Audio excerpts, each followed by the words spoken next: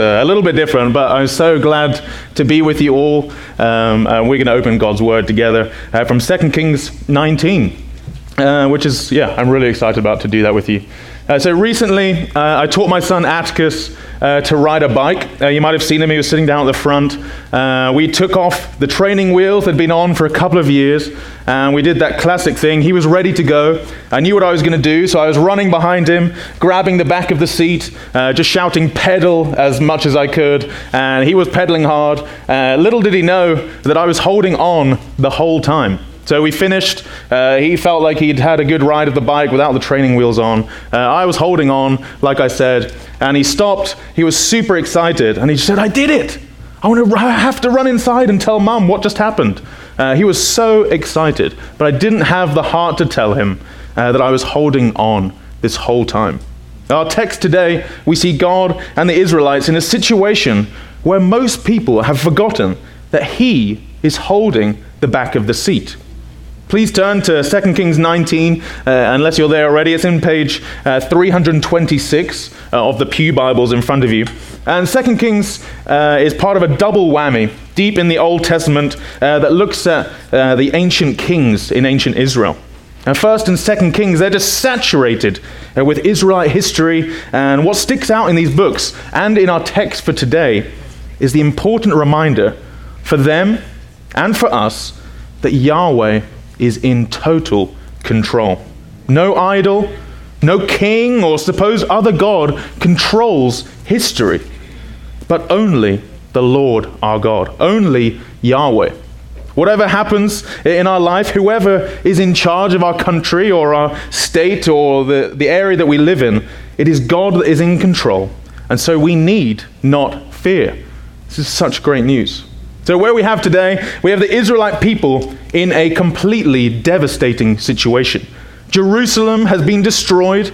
The temple, the symbol of Yahweh's presence with Israel, has been destroyed. Friends and neighbors were dead. Family members had been deported and had to go and work in other nations. New kings were in charge. And so people had begun to question if Yahweh was in control. Or how could He be in charge if all of this had happened?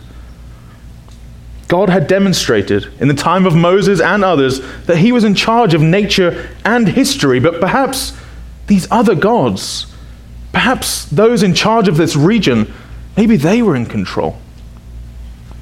These were the kinds of questions that were thick in the air as we enter these two books.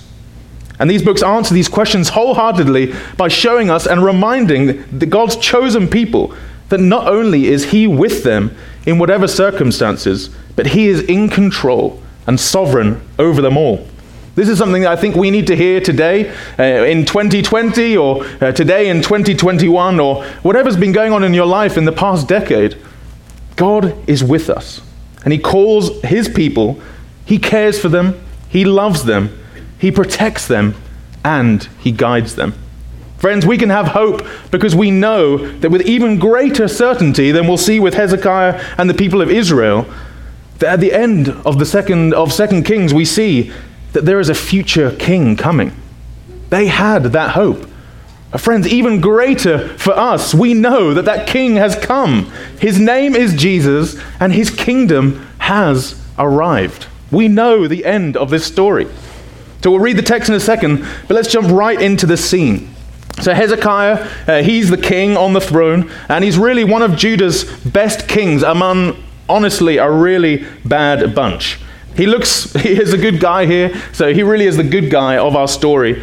And back in chapter 18, if you scan up a little bit, Hezekiah is described as someone who trusted in the Lord, the God of Israel, so that there was none like him among all the kings of Judah after him, for he held fast to the Lord. I mean, that is fairly high praise.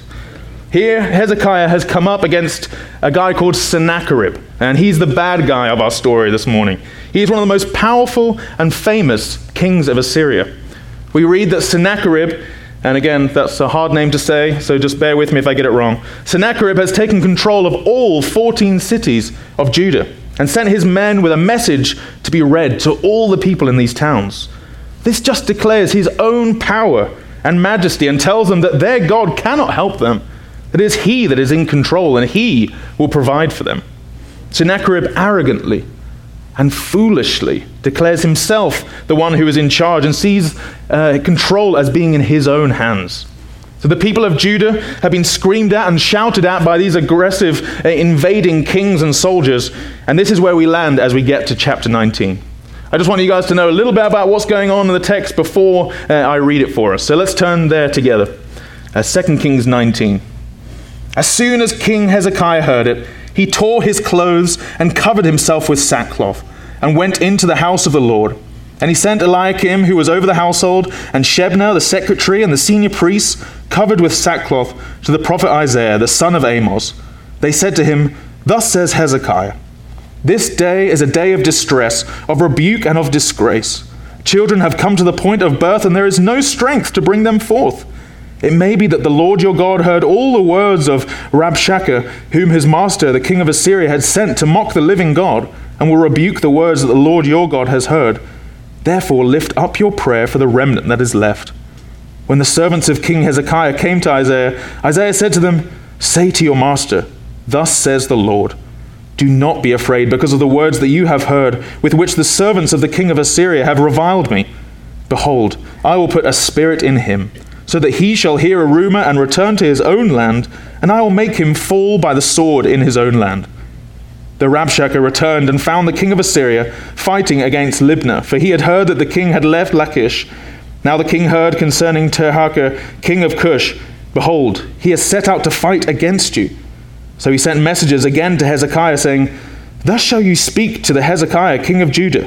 Do not let your God in, whom you trust, deceive you by promising that Jerusalem will not be given into the hand of the king of Assyria.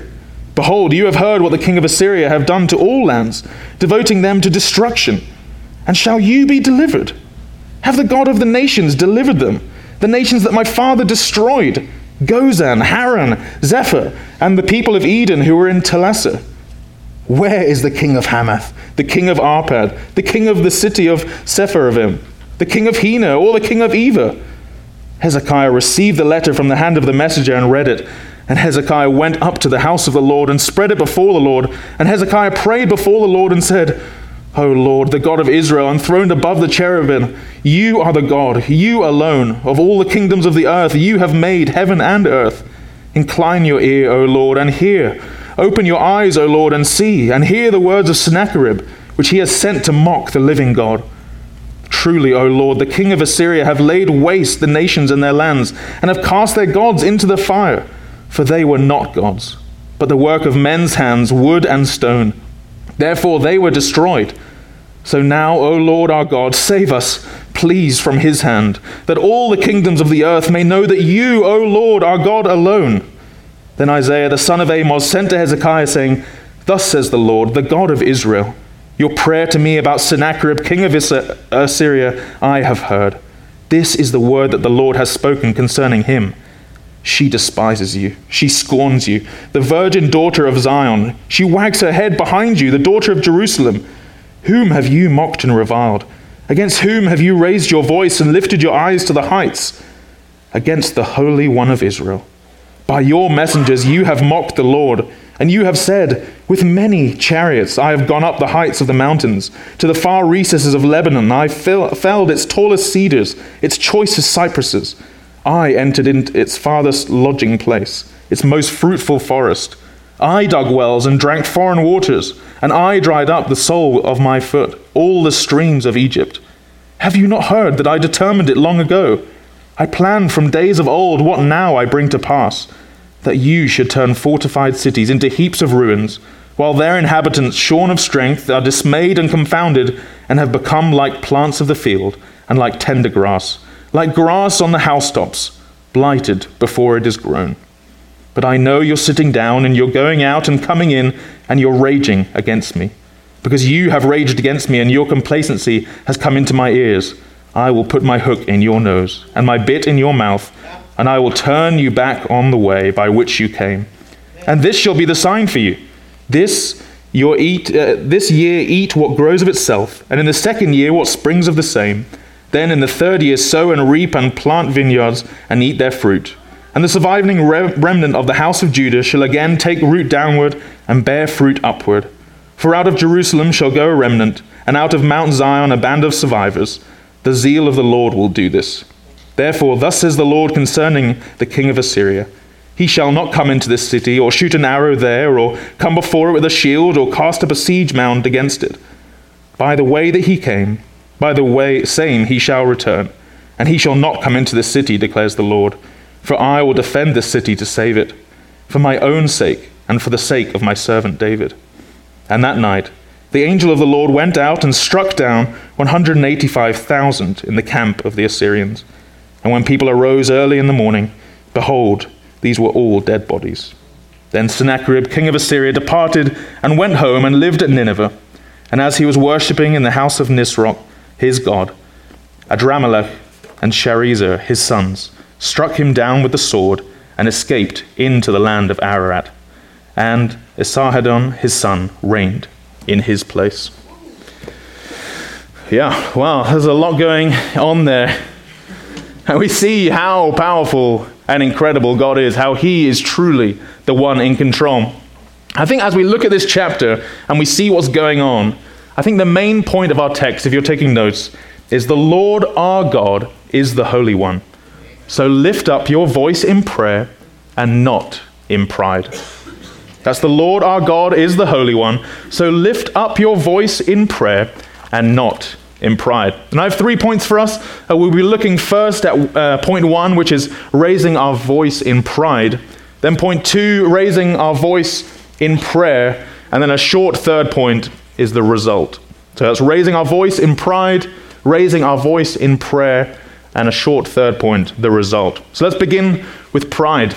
So we have Sennacherib being really, as you can see, one of the most arrogant examples of someone you can find raising their voice against God. If you scan briefly back up to chapter 18 and verses 28 to 37, just at that last section, you'll see how prideful Sennacherib and his generals and officials are. He's simply calling Hezekiah and the God of Israel a liar. He says several times, do not listen to Hezekiah. You can almost hear him in a mocking, childish voice saying, boo-hoo, don't listen to Hezekiah when he tells you to trust the Lord. The Lord will deliver. He's laughing in their face, arrogantly, putting himself in position. Friends, I wonder if this sounds a little bit too familiar this morning. If you've been a Christian long enough and lived and worked and made friends in this world, then you'll recognize this tone, these little laughs, these little sniggers behind a hand when you say you're a Christian, or you say that you pray to a God, or that you think there's even a God out there. Sennacherib had no idea who he was dealing with. He has no idea what he is saying about the God of the universe. Perhaps you're here today and you don't follow Jesus, and perhaps you chuckle every time someone talks about God. Well, friends, this is you. You are mocking God. There's really, sadly, no way to sugarcoat that. What I want you to understand and to see is God is real. God is true. But God is also loving and merciful. But he does not like to be mocked. This is a tiny bit like that moment in high school, and it happened to a couple of my friends, where they were talking about the teacher or the school principal, and you, sitting chatting to them, realized in horror that that teacher or the principal was right behind them. And they were carrying on, and you realized just with this, and they could all of a sudden see that shock on your face as you were just like,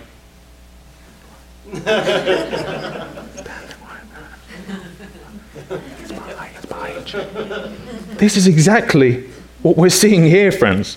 They were mouthing off and looking left and right, doing whatever they wanted, but saying the people of God here in Jerusalem are truly terrified, and that's not to be undermined. They knew that Sennacherib could kill and destroy the city. This is a real threat they're dealing with Sennacherib. But they know, as Sennacherib didn't, that God is not just a wooden statue or not just a stone carving in the corner of some sort of desert tribe, but he's God, the one true God. That's who we're dealing with this morning. Amen. We'll come back to look at Hezekiah, but let's first take a look at verses 4 and 6 if you're tracking along. In verse 4, some of Hezekiah's closest team members go and visit Isaiah. And that interaction we see is recorded here. We get a first look at the impact of what Sennacherib had said and what that means.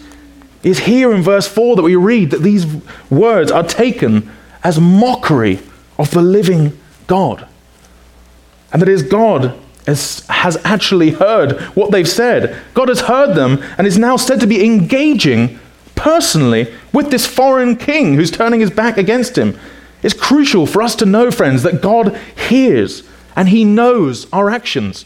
He knows everything that's going on in our lives. He hears what is going on in our minds, the things we think in our hearts.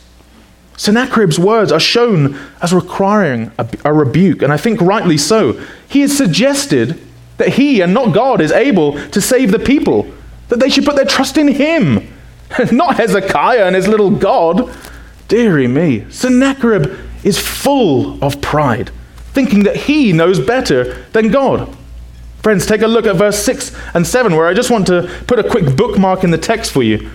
Isaiah responds to these mocking calls and tells the guys that they don't need to worry, as God is in control.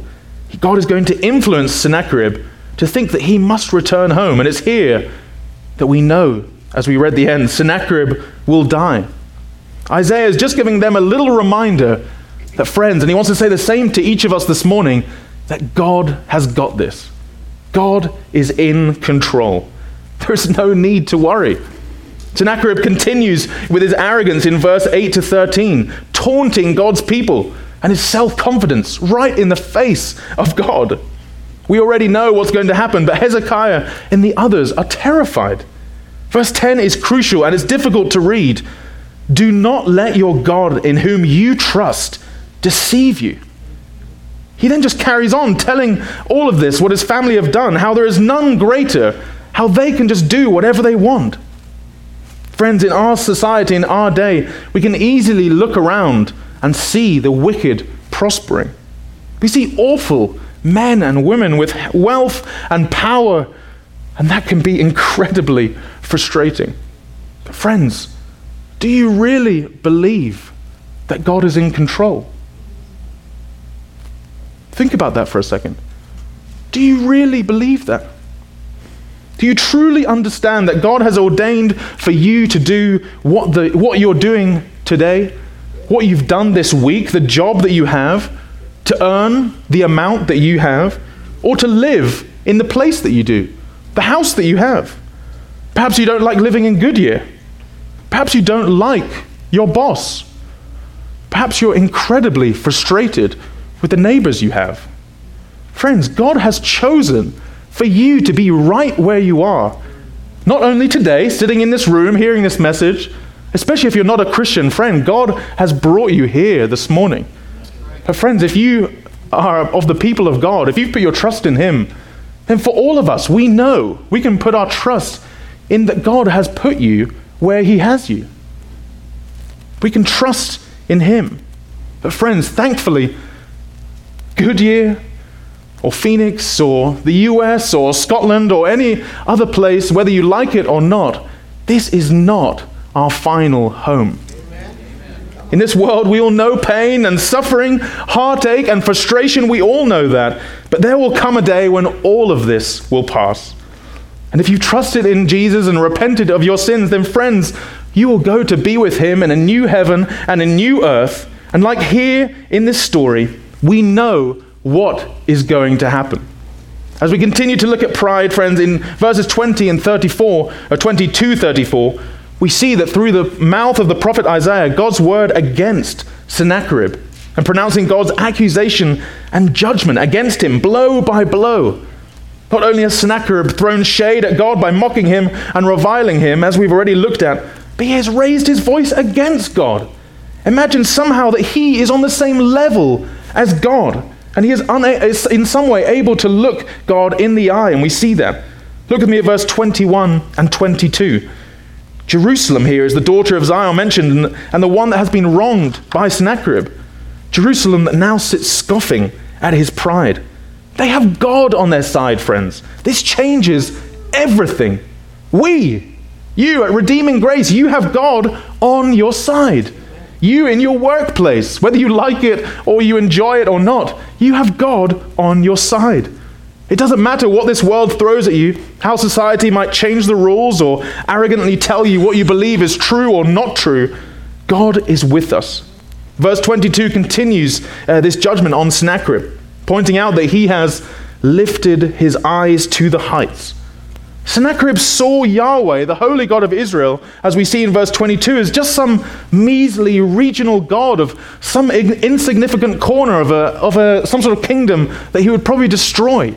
He didn't care. He had no idea who God was. Isaiah's accusation continues, saying he was raising his voice against God. He thought himself, friends, able to look God in the eye, as if somehow on the same level as God. Surely not. Surely he was not arguing with the King of Kings, the Holy One from heaven. You may sit and scoff, because we would never do this, would we, friends? We would never do that. But perhaps there have been many days this week where you didn't start your day off in prayer. Or maybe you've tried to do something, even just one thing this week, in your own strength. Is this not exactly what we are guilty of doing?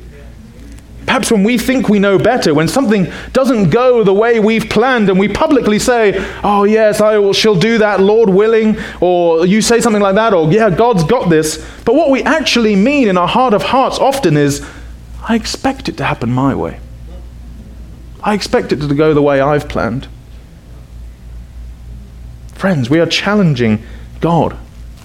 For Sennacherib, for him to have lifted his eyes to the heights, Isaiah is suggesting that he is attempting to look God face to face, that he considers himself on the same level as God. Of other kings, we see Isaiah use the same accusation and explain it, saying, in your heart, I will ascend to heaven. I will set my throne on high. When we understand who God is, how holy he is, friends, we should tremble at this thought. This should make us cringe and shudder when we think about any time, and we've all done it, including myself, when we've tried to put our throne next to God's, or to try and sit on his throne. Friends, this is God we're dealing with. Verse 23 and 28 continues, you have mocked the Lord. Interestingly, we see 4 uses here of the word I when referring to how Sennacherib sees what he has been doing. Friends, how important is the word I in what you do? I will do this. I shall do this. I expect this. But friends, in verse 25, the prophet Isaiah pulls the handbrake and says, have you not heard that I planned it long ago? He turns the tables. God knew what was going to happen. God has planned it all. Whatever you're going through today, friends, good or bad, I don't know many of your situations, but God knows. God really cares. God has planned it all, and we know that he has made a way. We have great hope, friends. We know the end. So this section on pride, this lands back in verse 28, where we see there is a pointing back to Psalm 2. We read about the nations raging. This is what the nations do. They don't love God. The world rejects God. They don't love his word and his way and his will. But as the people of God here at Redeeming Grace, it should be the opposite. Are you a people who love God's word, love God's way, and pursue God's will? I want you guys to think about that this week. Think about that in your home groups. Think about that in your marriages, in your own devotional times. These are good questions to ask yourself. This is how, as the people of God, you should be described. So this is a dire situation. The arrogant king is at the front door. He's banging on the door. And how does Hezekiah respond?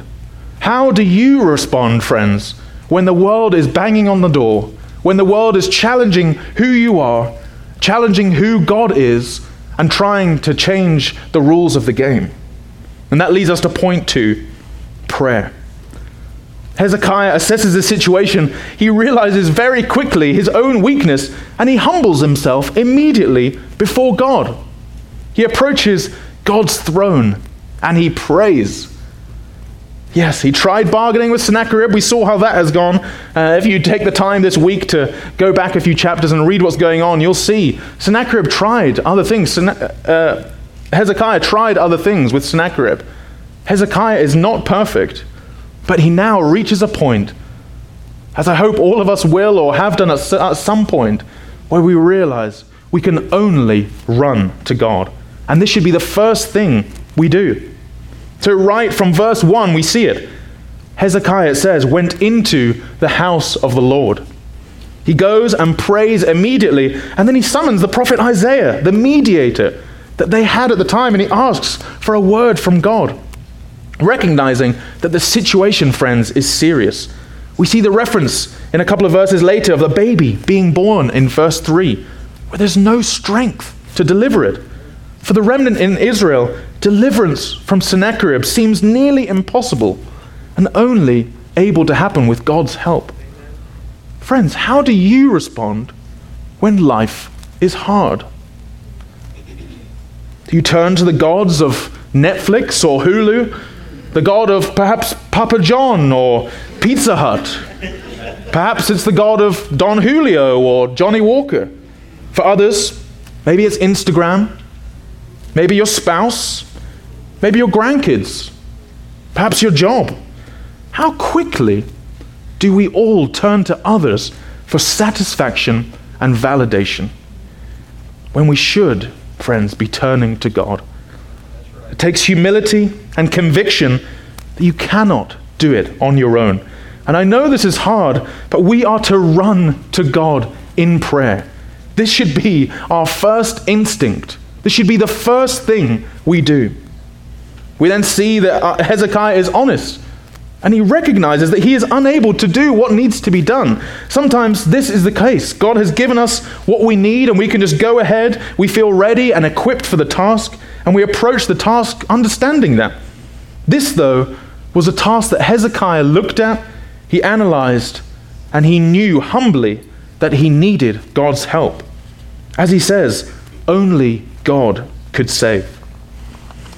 His hope was in God, and his care was concerning the reputation of God. In verse 4, we see that he is troubled about those that mock God. Who do we, friends, care more about? Do we worry more about what others will think about us, or do we care more about God's reputation? It will become harder and harder.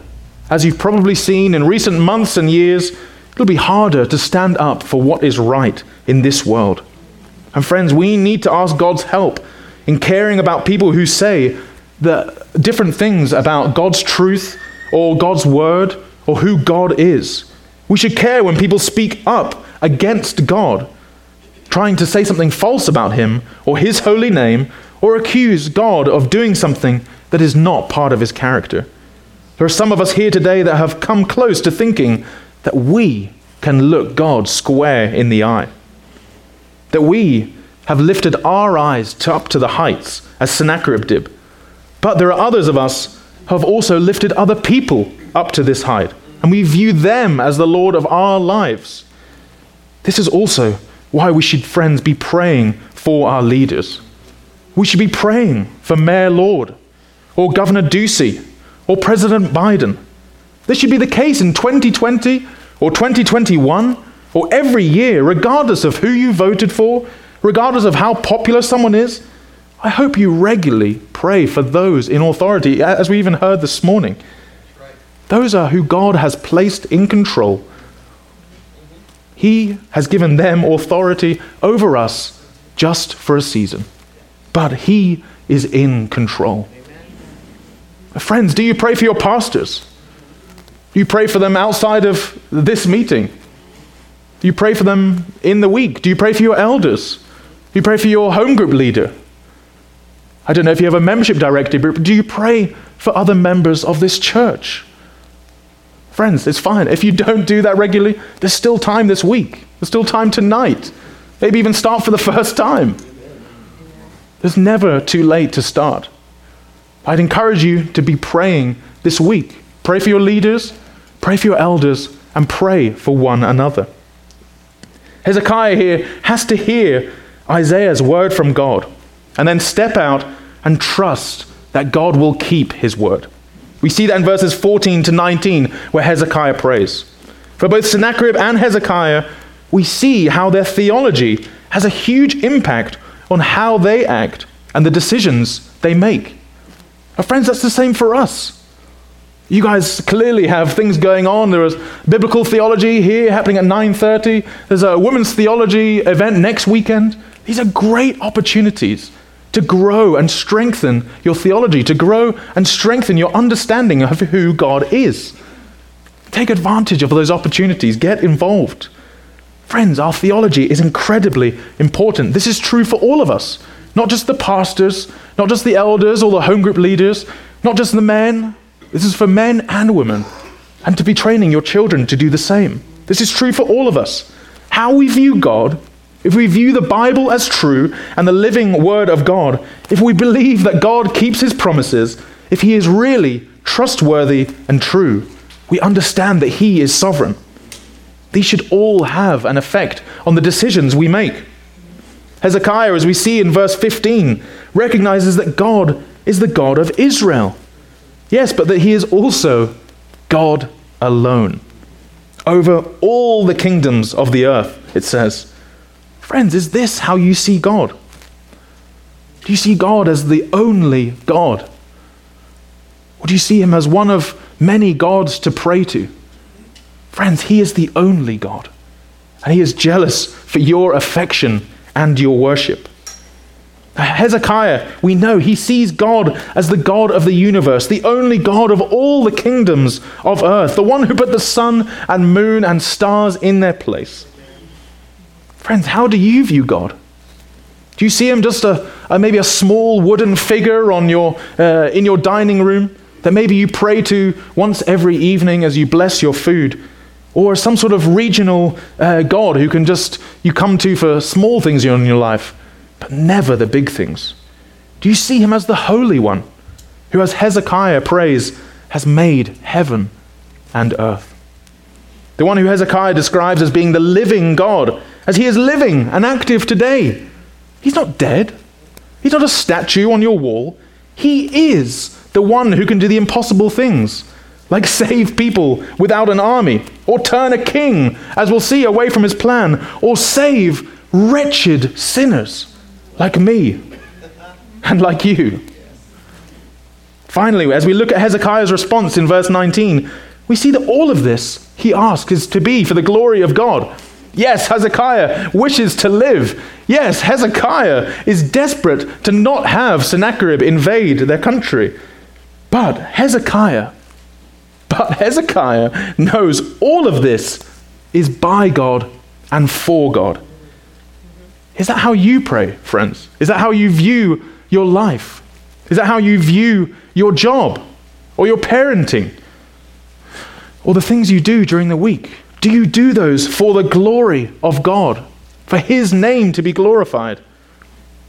Or, as we've all done, friends, do you subtly try to steal the throne from the king by putting yourself there in his place? Do you really, in your heart of hearts, know better? You think you're the one in charge. You've got this. About 10 years ago, I was on the jury for a really horrible case in England where we lived. And after days of deliberating, I was elected as the foreman, which in the UK, I might not be the same here, but I was the one who had to stand up in the court and declare to the world and answer the question, do you find the defendant guilty or not guilty? So I declared to the world that the man opposite me in a cage was guilty. In this moment, there were tears from the man as his guilt was announced. There was joy from the lady that sat opposite him accusing him of this horrible crime. The relief was clear. She was right. What he did was wrong, and he was guilty. There had been justice. Friends, this is what Hezekiah would have felt, hearing God speak through Isaiah. Sennacherib was guilty. Hezekiah, full of relief, all in one simple declaration. Friends, this is the same for us. When Jesus Christ left his throne in heaven to come to earth and lived a perfect life and died a death and rose again, he stood there and took our sin and our punishment. We should have been there, friends. We should have been the ones in the cage. Because of our rebellion, our rejection of God, we've arrogantly lived for ourselves. But by dying on the cross that day, friends, he took our punishment that we deserve. It's he that received the judgment, and we get to switch seats. He sits condemned now, guilty, in our place. It's on him that the guilty verdict falls, and he gladly chose to do this for you. You receive now the joy and relief of being set free. The good news, the relief, the tears of joy are ours, friends. But not only this do we escape and have freedom, but you're also made God's son or daughter. Jesus' death turns this guilty court scene where you sit accused into an adoption ceremony, where you have been chosen. God, in his grace and mercy, sent Jesus to take your place, and now as a sinner, you receive his righteousness, and God sees you as his own, part of his chosen people. But friends, this is only the case if you respond to Jesus. If you now skip ahead to the end of the chapter, you'll see our very short third point. This is the result.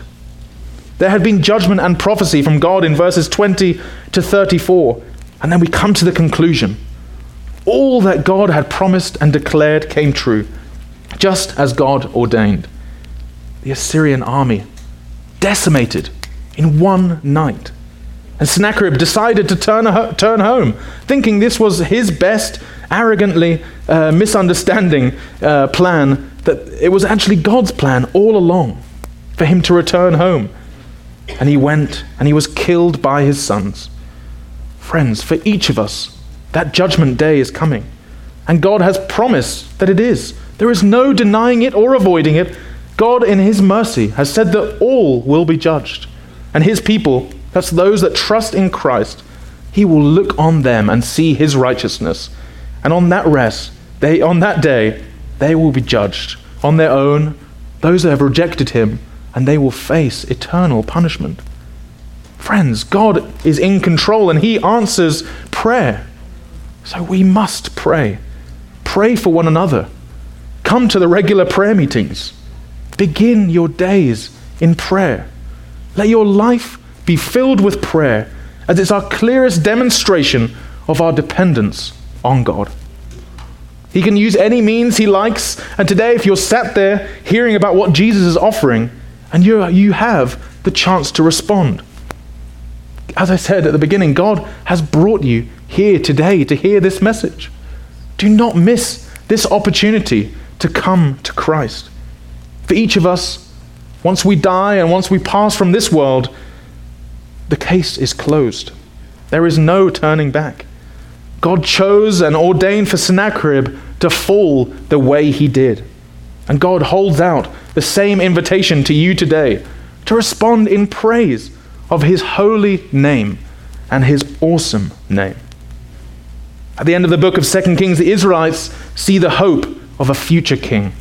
How God's chosen line has not come to an end, as the Israelites were worried about. 550 years before his arrival, this book and the Old Testament was all pointing to a coming king. The Holy One of Israel, the one whose kingdom shall be made sure forever. Friends, as you know, this was pointing to Jesus. I mentioned bike riding at the beginning, and you'll be glad to know that my son can now ride a bike completely on his own. I don't run behind him anymore. I leave him on his own. I do that classic thing where I send him out, And that time I'll never forget, just waving at him as he realized my hand was no longer behind the seat. But friends, that is not how God deals with us. He doesn't just release us into the world with okay, you got this, buddy. Love you. All the best. That's not how God deals with us. We never graduate from trusting God and depending on him. God never lets us go. God never releases us from his care. This book and our passage show that no matter what is happening and who is on the throne, God is in control. Call to him, pray to him, ask him to save you like Hezekiah did, knowing that he is the only one that can do so. He'll never let you go. Let's pray. Father God, we thank you so much that you are in complete control. Lord, we know that you are sovereign, meaning you are king over everything. We're so amazed by the grace you've shown us. We thank you for sending your son Jesus. We just marvel at the love and care you've shown us. Lord, help us to come to you no matter what kind of day or week or month or year we've had. Lord, whether we feel great or we come hurting this morning, Lord, you welcome us in. Lord, we thank you that you've made a way through your son Jesus that we can come and bow before your throne. Lord, we thank you for Jesus dying on the cross and rising again, taking our punishment so that we don't have to. Lord, help us to go from this place, Lord, trusting you, calling out in your name, praying to you, dependent on you. Lord, we ask all these things in Jesus' wonderful name. Amen.